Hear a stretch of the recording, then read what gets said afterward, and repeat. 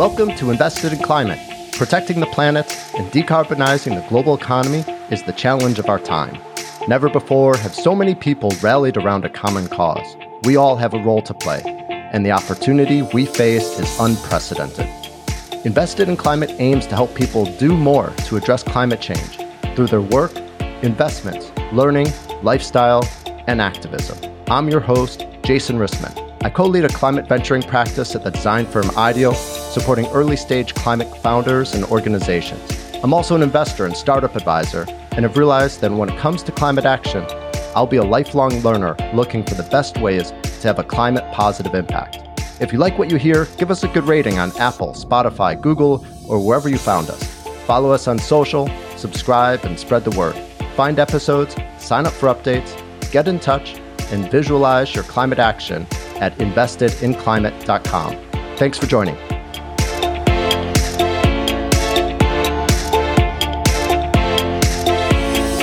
So over the last 3 years, we've tracked about $70 billion of funding in this space, and about 80% of dollars deployed are in energy, food, and land use and transportation.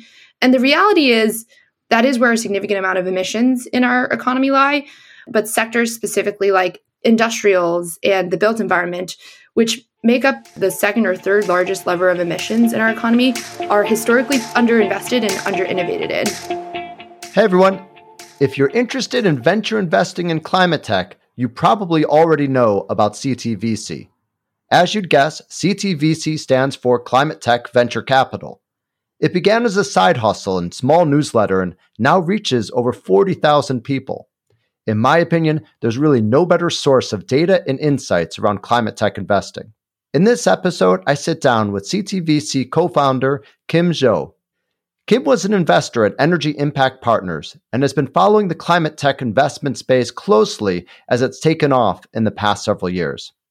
In fact, Kim might have actually been the person who coined the term climate tech. Beyond that bold claim, there's a lot to learn about the state of climate tech investing in this interview.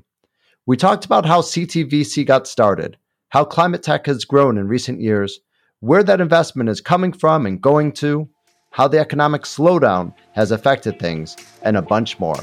So buckle up and enjoy. Kim, welcome to Investing in Climate. So glad to have you here today. So excited to be here. Climate and investing, my two favorite topics. Awesome. Well, we've got so much to talk about. It sounds like you're in New York, getting chilly over there. Have you been traveling much? I was in Houston last week for the Greentown Summit and a little Houston Clean Tech Innovation Roadshow, and then came back to New York this week. Enjoy. Love New York in the fall. So we've got a lot to talk about. I'd love to first provide a bit of context of where you're coming from and the roles that you're wearing. You're a person that wears several different hats. Let's first hear about CTVC. What is it and how did it get started? Yeah, it's a good question. I guess it ties a bit into my personal story as well. So back in 2019, had been always really focused on wanting to address the climate crisis and was personally figuring out and navigating, where within my career I wanted to spend time and find a way to work on it full time. So ended up going down more of the business and finance rabbit hole somehow. Took a class on sustainable finance and investing pretty early on in college and realized finance and capital is extremely relevant and critical lever when it comes to addressing the climate crisis. And so ended up going down the typical investment banking path, spent some time at JP Morgan, part of their tech M&A team. And while I was there, actually in San Francisco, was just kind of bombarded with everything that is Silicon Valley and technology, all of the billboards of all the different apps to download. And so really kind of came to the second realization that, innovation and technology is critical to disrupting all these markets like the internet, like e-commerce. Why not also the climate crisis? Obviously, there was clean tech back in the early 2000s. Towards the end of 2019, it started to feel like there was this reemergence of clean tech and the new shape and form of climate tech. Personally, just started going down that rabbit hole a bunch, was reading things like Axios Pro Rata and Fortune Term Sheet and just identifying all the deals in those newsletters that looked and felt like climate tech and started just tracking it in my free time, which eventually became CTVC, the newsletter. This was at the start of 2020. really as a way to kind of track and share what's happening in the climate tech ecosystem before it was officially called Climate Tech. So that's really where it all began, was just a newsletter, personally in my free time, wanting to understand what's happening in climate tech and sharing it with others in the world. And now fast forward 2.5, 3 years later, we're at 40,000 subscribers across investors, corporates, and operators who are all reading this on a day-to-day basis. And have a few exciting announcements building off of that now. But that was really the genesis of it. Amazing. I didn't know that you possibly can lay claim to coining the term climate tech, for the purpose of this podcast. We'll say it was all you, but very cool that you're at least ahead of the curve and starting to see that it is broader than what clean tech was. And we'll dive into that in a bit. But you're also running CTVC alongside of a full-time job as an investor. So how's that going? Has it been hard to keep up with both the research and analysis needs of CTVC as well as the deal sourcing and due diligence of your role as an investor? And are you finding flywheels that make these two pursuits synergistic, or is your life just total chaos? Yeah, that's a good question. And one that actually came to an answer a few months ago. So to continue the story, started CTVC back at the beginning of 2020. A few weeks into it, met this woman, Sophie Purdom, realized both of us actually have a lot of synergies between our backgrounds being in climate, both starting sustainable investing funds in college. And then she had also spent some time helping start Kula Bio, which is a fertilizer startup. And so the two of us kicked off working together on the newsletter at the beginning of 2020. Pretty soon after, I joined a venture fund myself called Energy Impact Partners, which is now, I think, 3 billion assets under management, and works really closely with utilities, real estate operators, transportation companies to invest across the climate tech spectrum. And spent about 2 years there, also running and building CTVC part-time, which in a lot of ways was synergistic. Would do a deep dive on cement, for example, and a few of the companies we talked to and interviewed there actually went on to look at more seriously from a diligence perspective. But for the most part, wanted to kind of keep separate, church and state, so to speak. CTVC was always meant to be a very neutral third-party resource and a source on climate innovation without having it tied to any sort of investment fund. So that was really always the core of CTVC, is we want to accelerate climate innovation. We want to grow the pie. We want to make it free and available to all, and have that be really a third party have it be a third party source reporting on what's happening and how to think about it. And so fast forward to, earlier this summer, personally just reached this inflection point where I was spending a lot more time on the road. Investing is definitely a full-time job, and the market has been pretty crazy in climate tech over the last few years. And I really enjoyed the investing day-to-day. I really enjoyed the newsletter day-to-day, but just was starting to think a lot about what should my next step look like. And so actually in June, left Energy Impact Partners and have since then been working on CTVC full time. So behind the scenes, we haven't shared it yet super publicly. We'll have some exciting announcements hopefully at the start of the new year, but expanding the newsletter more broadly into deeper research, analytics, and market intelligence for the new climate economy, as we call it. Well, congratulations on that transition and taking the big jump. And that's really exciting and really is a testament to what you've been building at CTVC. And I have to say, the amount and quality of the research you've assembled through CTVC is really impressive. And you've clearly come a long way from where you started as just a newsletter. The website now has several different reports, different tools, a ton of information. And I saw that it's also no longer just your co-founder, Sophie, and you, but it looks like you've built a team of nearly a couple dozen others. So how is this all being sustained? Is everyone just volunteering, or are you generating revenue through your research and insights in some way? And maybe this is some of what you might not yet be able to announce, but curious what you've been able to do so far. We like to joke at CTVC, we have built the newsletter so far as a passionate side hustle. So for the most part, it's been really supported by an incredible team of interns and volunteers, people who are, right now kind of researching and studying the space in their current jobs or working on full-time opportunities soon. So really excited to have that team behind us. I think as time goes on, we've been really kind of diligent about how we want to build a scalable revenue model around CTVC. So I think for us, starting the newsletter, it was never intended to be a business. It was never intended to be some sort of like P&L. The genesis of it really was to always be this public resource. And so we could have easily gone down the road of, Substack, putting parts of it behind the paywall, putting some of the more like research, feature-heavy content behind the paywall.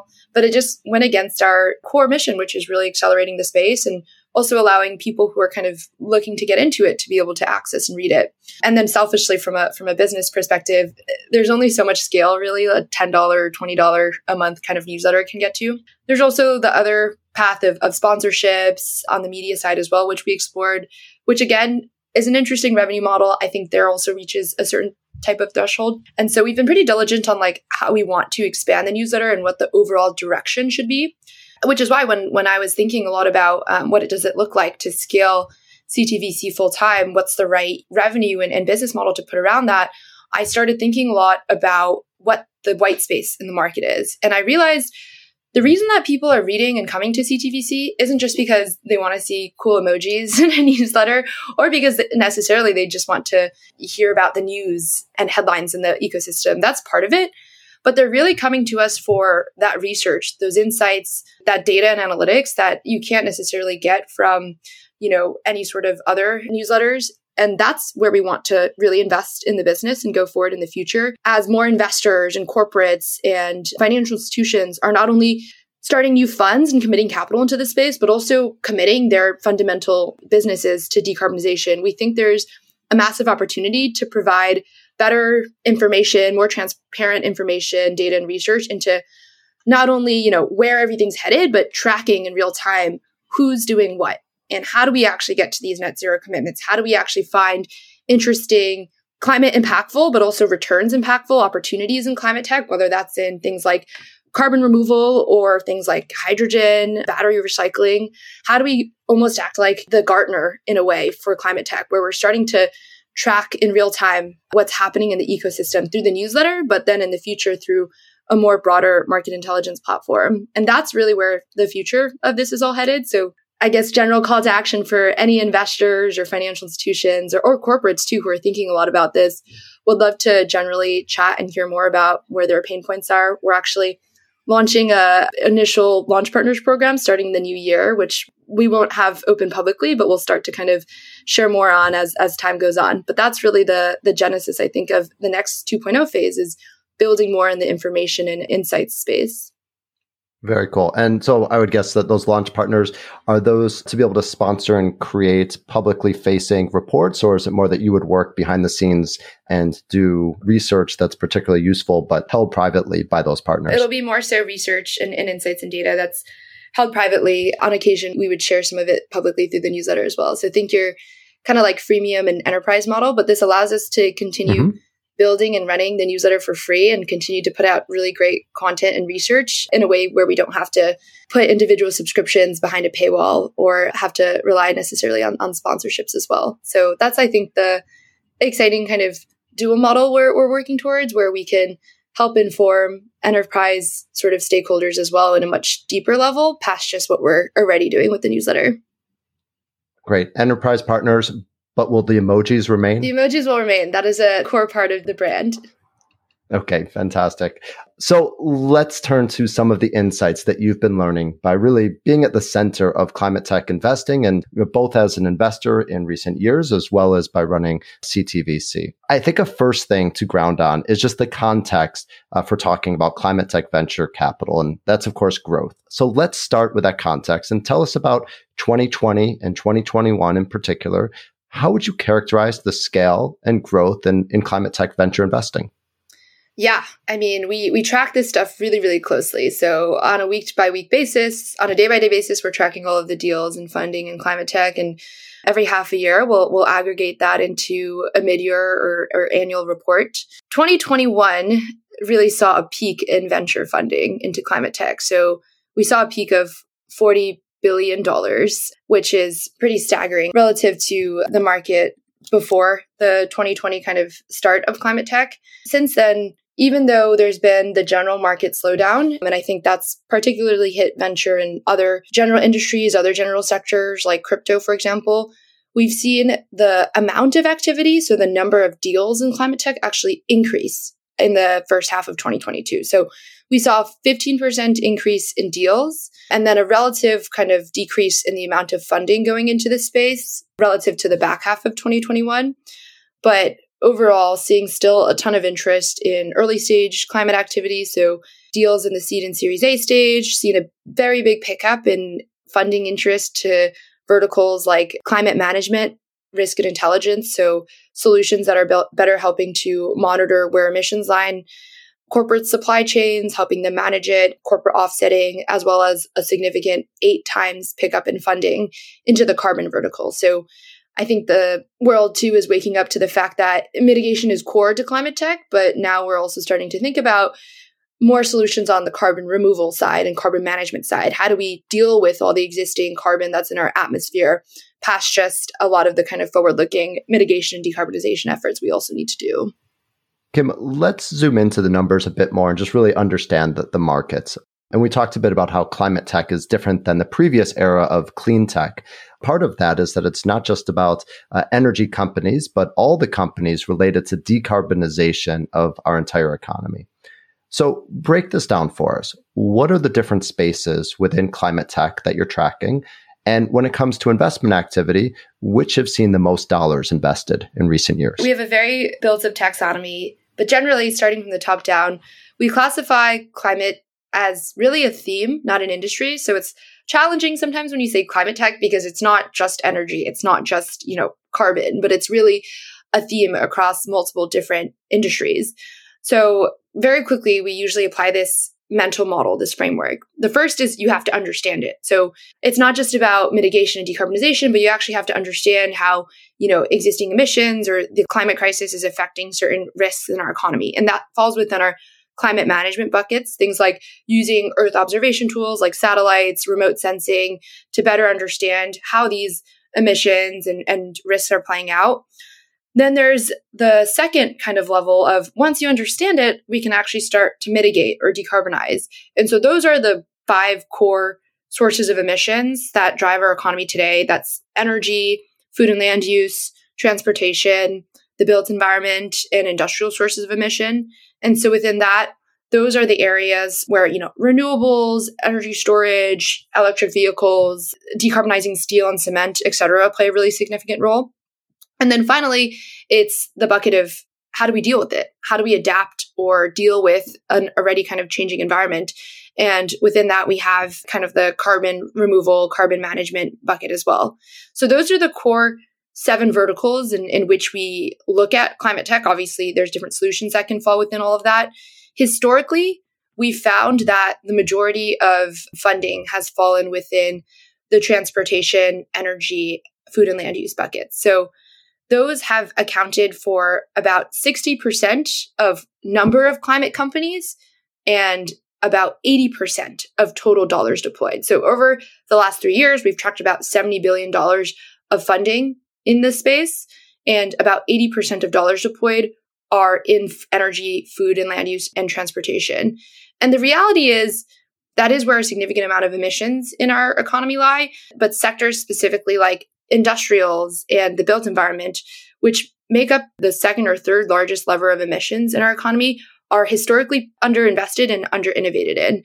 So within our kind of like ranking of which sectors have gotten the most funding, industry and built environment typically are a lot more nascent. So over the last, 2 years, we've tracked about $6 billion going into funding industrial solutions versus $27 billion going into funding transportation, with a lot of that going towards things like batteries and, EV manufacturing. But just the reality of where there's definitely a bit of a mismatch between where sources of emissions may lie and funding and innovation interest from the earlier stage community. Yeah, that mismatch is fascinating. And I've been thinking a bit recently about the built environment opportunity, where 40% of emissions come from buildings and the built environment, 40% of energy used. And it's interesting because when we get into a car, we might think about whether it's a gas car or electric car and the emissions and the impact. When we walk into a building, we don't have that sort of perception or cognition of how that building is impacting the environment. But it often is polluting and often is a big opportunity for innovation. Historically, the way we've tracked built environment, it has been one of the most underinvested and underfunded. We've tracked about $2 billion of funding that have gone into that space, with the strong caveat that a lot of this is overlapping, right? So the electrons that go into keeping the lights on in a building can also be classified within the energy bucket as well. Or the steel, cement that goes into building buildings can also be classified as industrials as well. But for the most part, we're seeing actually a significant pickup of interest, both from a quantitative perspective, but also anecdotally in the built environment, especially in home electrification and building electrification, given the kind of goodie bag of incentives and rebates that the IRA has recently unleashed into the market. So from a very early stage, seeing a lot of different pre-seed, seed plays and getting creative in home electrification past just, we need better energy efficiency tools, but how do we actually bring to bear better marketplaces and lower barriers to entry for home electrification, for heat pumps, for HVAC contractors. So starting to see a lot more innovation there as well. Quick shout out that a recent episode we had Ari from Rewiring America. So if you're interested in home electrification, that's a great episode. And a while back, we had an episode with Christian from 2150, a climate tech firm focused on built environment, and perhaps more to come. Definitely an interesting space to be tracking. Kim, in addition to looking at the companies that are getting invested, and you're, of course, also tracking who's doing the investing. And so I'm curious where that investment's coming from. What types of firms are investing in climate, and how has that been changing in recent years? So we very closely track all the investors that are participating in the climate ecosystem. One interesting statistic that we've been tracking is investment firms that have participated in at least one climate deal over the last 2 years, as well as investment firms who have participated in at least 5 climate tech deals in the last 2 years. And so you can start to differentiate between the really active climate investors, those that have probably, have an experienced cohort who have been investing historically since Clean Tech 1.0 or have a dedicated climate fund, as well as those who are kind of dipping their toes in the water and starting to gain more interest. Historically, we've seen that majority of these, what we call, tourist climate investors, those who have participated in one or so deals, have started off in the food and land use sector. So areas where it's a bit easier from a tangible and consumer perspective to actually understand these companies, understand these opportunities. So if you think back to the pandemic, when only thing we can really get excited about is opening the fridge and seeing what you're putting into your body, it makes it a lot easier, I think, for investors to kind of get comfort with things like alternative protein and cellular plant-based foods. So we've seen 800 plus different investors participate in at least one climate tech deal there, with the lowest number of what we call those active climate investors part of those deals. Whereas all the way on the right-hand side, we see about less than 200 investors actively participating in the carbon vertical. So solutions in carbon removal, carbon management, better ratings and verification tools, with the percent of active climate investors there looking more like 55%. So the pretty large takeaway there is climate tech is a very diverse ecosystem where we have different types of investors playing in different parts of that ecosystem. But I think some of those more nascent sectors that require more technical and industry expertise, things like the built environment, things like carbon removal, historically have seen a more concentrated cohort of investors, such as the breakthroughs, the lower carbons of the world that have the scientific expertise in-house to evaluate and diligence those types of companies. What about corporate VCs? How has corporate interest in climate investing been changing over recent years? Yeah, that's a great question, and one we're getting more often as well. We did actually write a feature on corporate VCs, I think in 2021. It's called Corporate Climate Venturing.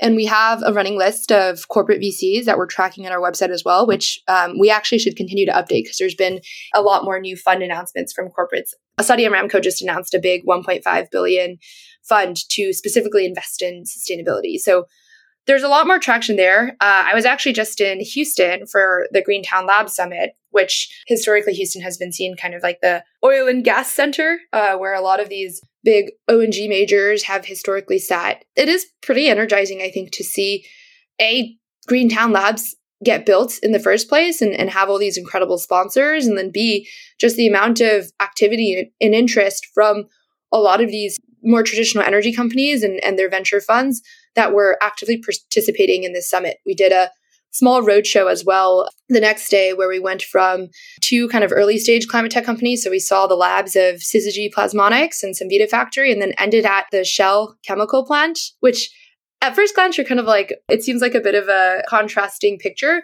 But in reality, the majority of these climate tech solutions, especially those set in, the physical world that are building physical electrons or physical molecules, they will need to, at some point, pass through an ecosystem such as Houston. They will need to scale commercially to something that looks like the Shell chemical plant. And so I think there's a really kind of important missing link there that corporates and corporate VCs will need to continue to play, is especially in this scale-up period past the seed and Series A stage, as these companies are starting to, get to pilot or demonstration phase and needing to have corporate offtake agreements or corporate partners to actually build the thing. These are really important ecosystems and resources that I think will need to play a part in scaling climate tech. And they're also a really important lever in the climate capital stack too. If you look at a lot of the Series B, Series C kind of growth stage deals, majority of those investors are actually strategics because they're core partners in helping, build up or helping kind of pilot a lot of these initial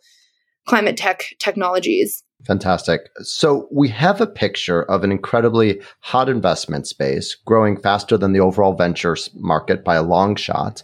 Along comes 2022 with the war in Ukraine, inflation, near constant fear of recession, and there's an overall slowdown, but climate tech continues to grow, which is exciting. But another thing that happened that is remarkable in 2022, which was the historic climate legislation, notably the Inflation Reduction Act.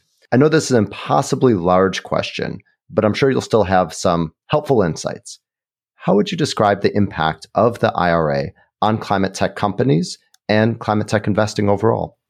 IRA is this landmark legislation, but even before that, we had two really important pieces of legislation that really helped set the scene for climate tech and where we're headed in general. So first, we had the bipartisan infrastructure plan, $98 billion that was laid out for climate demonstration projects and infrastructure. So we can think of this as almost like the backbone, right? So this is funding the infrastructure, the things that need to get deployed, a whole pool of capital there available for funding better and cleaner infrastructure. And then we have the CHIPS or the Science Act, which I think RMI classified that as the brain. So $54 billion in funding for R&D, a lot of which overlays into climate tech as well. And then finally, now we have the Inflation Reduction Act. So we have the brain, we have the backbone.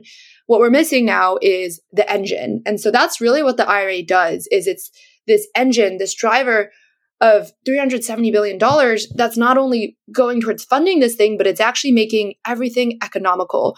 So it's done through mostly carrots, not sticks, funding and tax credits and incentives to not just, increase the amount of capital going into the space, but actually make all these technologies economical. And so we put together this illustrative analysis on how the IRA and some of the major kind of tax credits and incentives that they announced would affect the costs of climate technology.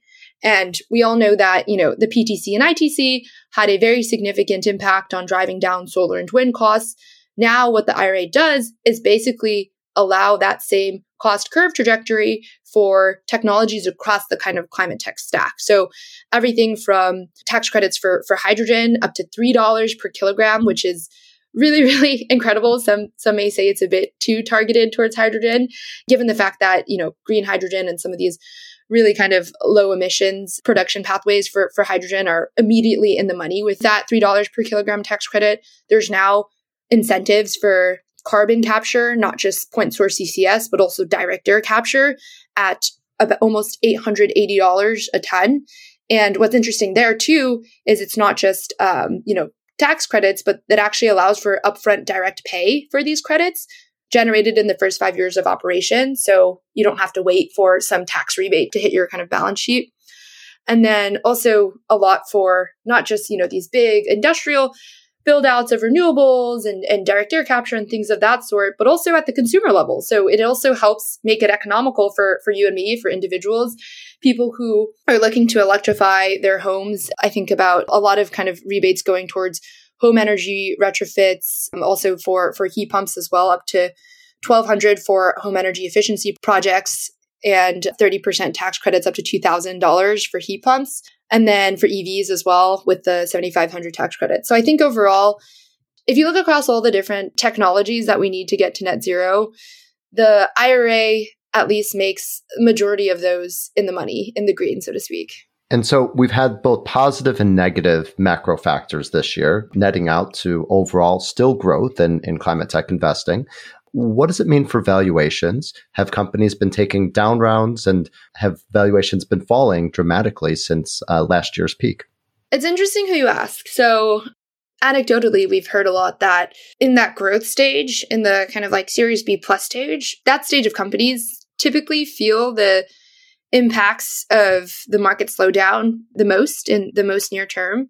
It kind of bifurcates too, I think, to the kind of like stage of traction that you're in as well. So in addition to those growth stage companies and growth stage deals, I personally think it'll be a bit challenging for some of the really kind of that cohort of exciting, harder tech, deeper tech companies in climate that raised in the last few years to raise much larger kind of Series B or Series C round this time around, just given the market has turned from kind of like the risk appetite has lowered and has really been more focused on cash flow. And it's just challenging for a lot of these hard tech plays to get to the right metric sets that traditional investors will look to at the Series B or Series C stage. So I think there, anecdotally, have heard it's been a bit challenging, maybe not down rounds per se, but at least flat rounds or bridge rounds to kind of get through that initial hump.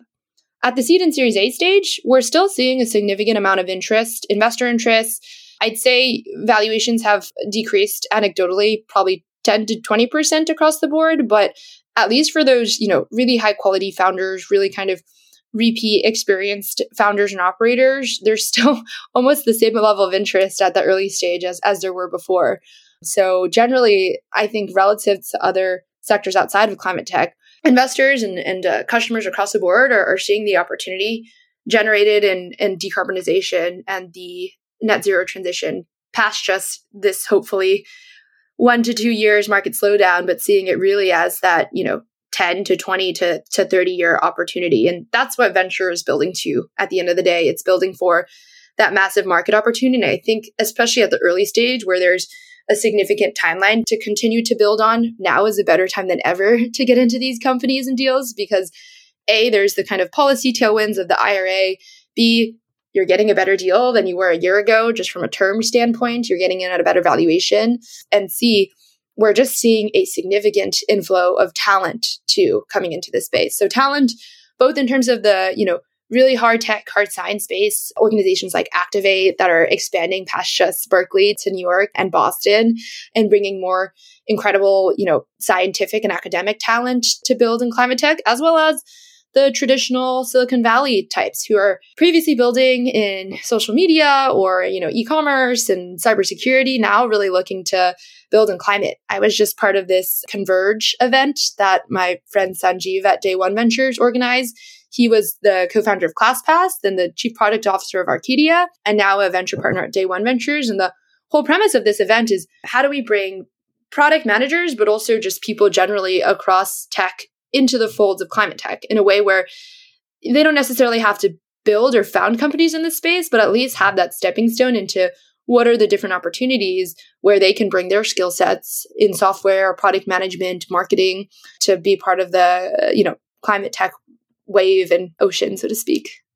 I love the perspective that given this being a 20, 30-year opportunity, that it's still a great time to be getting into the action. And one of the things that has really helped climate tech investing continue amidst the economic slowdown is the abundance of dry powder, that is capital that's already been raised by funds with a need to be deployed. So I'm still hearing really every week about existing funds or newcomers raising additional climate capital. Do you have any sense of the state of fundraising activity for the funds themselves? Is the overall availability of capital continuing to grow, and at what rate relative to what you've seen in the past? Yeah, we're tracking really closely the new fund announcements, both on the early stage venture side as well as on even some of the later stage infrastructure side. So in the last few years, we've seen really significant announcements from BlackRock and Temasek with the launch of Decarbonization Partners, TPG's Climate Rise Fund, Brookfield's Decarbonization Fund as well. And so there's increasingly that stack of growth and private equity capital that's looking to not just fund solar and wind, but actually fund decarbonization and fund climate tech at scale. And that's a really important stack of capital that we need to continue growing in order to meet the demand of this initial cohort of climate tech companies that started at the beginning of, 2019, 2020, raising capital. We need that cohort of downstream growth capital to really bring these types of companies across that inflection point, across that valley of death. And I think more so than ever, we're starting to see funds wake up to the gap that is capital for that first of a kind kind of project finance. So firms like Breakthrough Catalyst that have announced, the Department of Energy just launched their Office of Clean Energy demonstrations. That has historically been a very challenging stack of part of the capital stack to fund, just given the risk and return ratio. So also starting to see more creative mechanisms to not necessarily just fund the projects themselves, but actually create a vehicle for funding corporate offtake or customer interest. So like Frontier's advanced market commitments or TerraSat's a new philanthropic fund trying to galvanize philanthropic dollars or corporate dollars to fund eventual, offtake for these projects so that carbon removal companies or, earlier stage climate tech companies can actually build these technologies, build these projects without having to raise a ton of venture capital and get diluted along the way. So I think over the last, few months to over the next few years or so, will be interesting to see how what we're calling creative stack of capital continues to play out, especially to fill that first of a kind project financing sort of white space in the existing stack. But generally, we've seen about 100 new climate venture and growth stage investment funds announced over the last 12 months. And then given the time it takes to raise these sort of investing vehicles, would note that they are lagging indicators in a lot of ways. They've probably started fundraising 6 months to a year from now. So TBD exactly how that spur of new funds continues as the recession kind of worsens. But generally, as we've been tracking these venture funds, we've run a very illustrative analysis on the amount of dry powder that's been only generated from these new fund announcements. So this doesn't even count historical funds. And so far, we've tracked about 24 billion of capital total announced from these funds. And then if you assume some sort of consistent kind of deployment period over 2.5 years or over 10 quarters, that amounts to about $20 billion of capital that's available, notwithstanding some of the more recent funds that have announced as well. So generally, there is what we call a healthy kind of stack of dry powder to weather the cold spell, but would also caveat there might be a slowdown in fundraising as well as a slowdown in the rate of deployment from 2.5 years to maybe 4 or 5 years, given the existing market today. Well, we've spoken a lot about what we've seen to date. Let's set our sights for a few minutes to what lays ahead. For all the emerging climate tech categories, we, of course, would like to see constant growth and fast constant growth, not just in investment, but also in market adoption. You spoke briefly before about alternative protein. I noted that almost 10% of the companies that received investments in the first half of 2022 were alternative protein companies.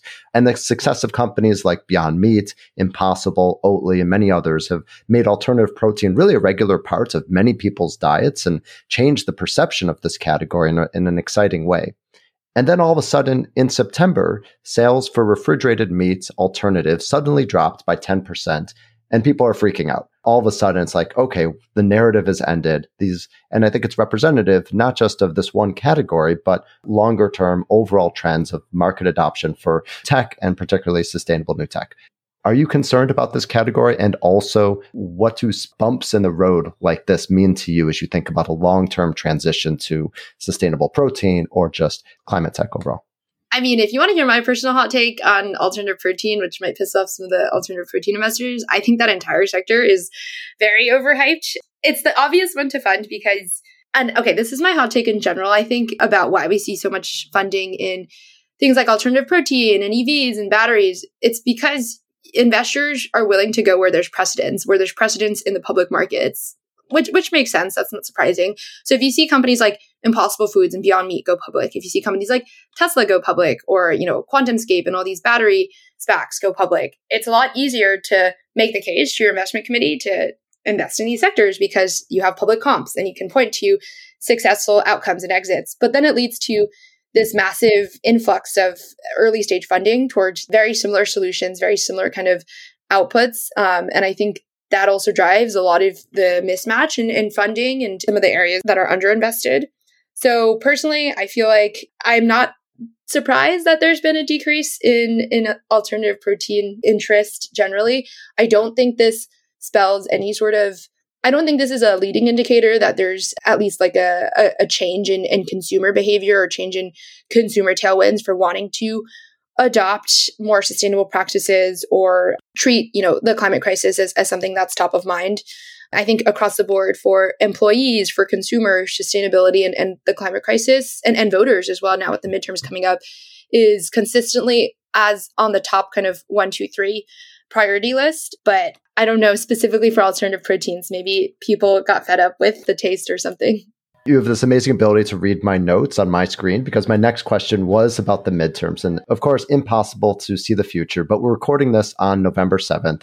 Tomorrow are the midterm elections here in the US. Do you expect the midterms to be influential to climate tech investing? And should we expect a full report from CTVC in the coming weeks about the impact of the election? Maybe. Unfortunately, or fortunately, maybe we don't get too political because it's not my forte and I'll just be saying stuff I don't know. But I think what's fortunate is we seem to have gotten a good amount of, not everything, but we got a healthy amount of legislation for climate tech passed before the midterms. So I feel pretty good about that. I think generally all signs point to Congress being a bit more challenging of a environment to get climate focused legislation passed through over the next 2 years. So not too optimistic about where the future holds there, but I am optimistic about focusing on what we've gotten so far, focusing on the IRA, focus on the incredible amount of funding that DOE and the LPO have. And I think now it's more a question of how do we ensure that we're executing on what we've been given really well versus continuing to hold out for more kind of legislation and policies to be enacted in Congress. I think it's really now let's take what we've been given with the IRA. Let's ensure that these tax incentives are being allocated in the right way, funding is being allocated in the right way, that we're setting up the right structures at the IRS level for technologies to be counted for these credits. I think those small details on the execution side will actually be really significant levers to how far down the cost curve these bills can enable. Kim, thank you so much. So great to have you on the show. Learned a lot and wishing you all the best of luck and can't wait for those announcements from CTVC next year. Thank you. So excited to be here. Thanks for joining us for this episode of Invested in Climate. Please remember to rate us on Apple, Spotify, or Google. Find show notes, sign up for updates, get in touch, and visualize your climate action at investedinclimate.com. This podcast is for informational and entertainment purposes only and does not constitute financial, accounting, or legal advice. Thanks again.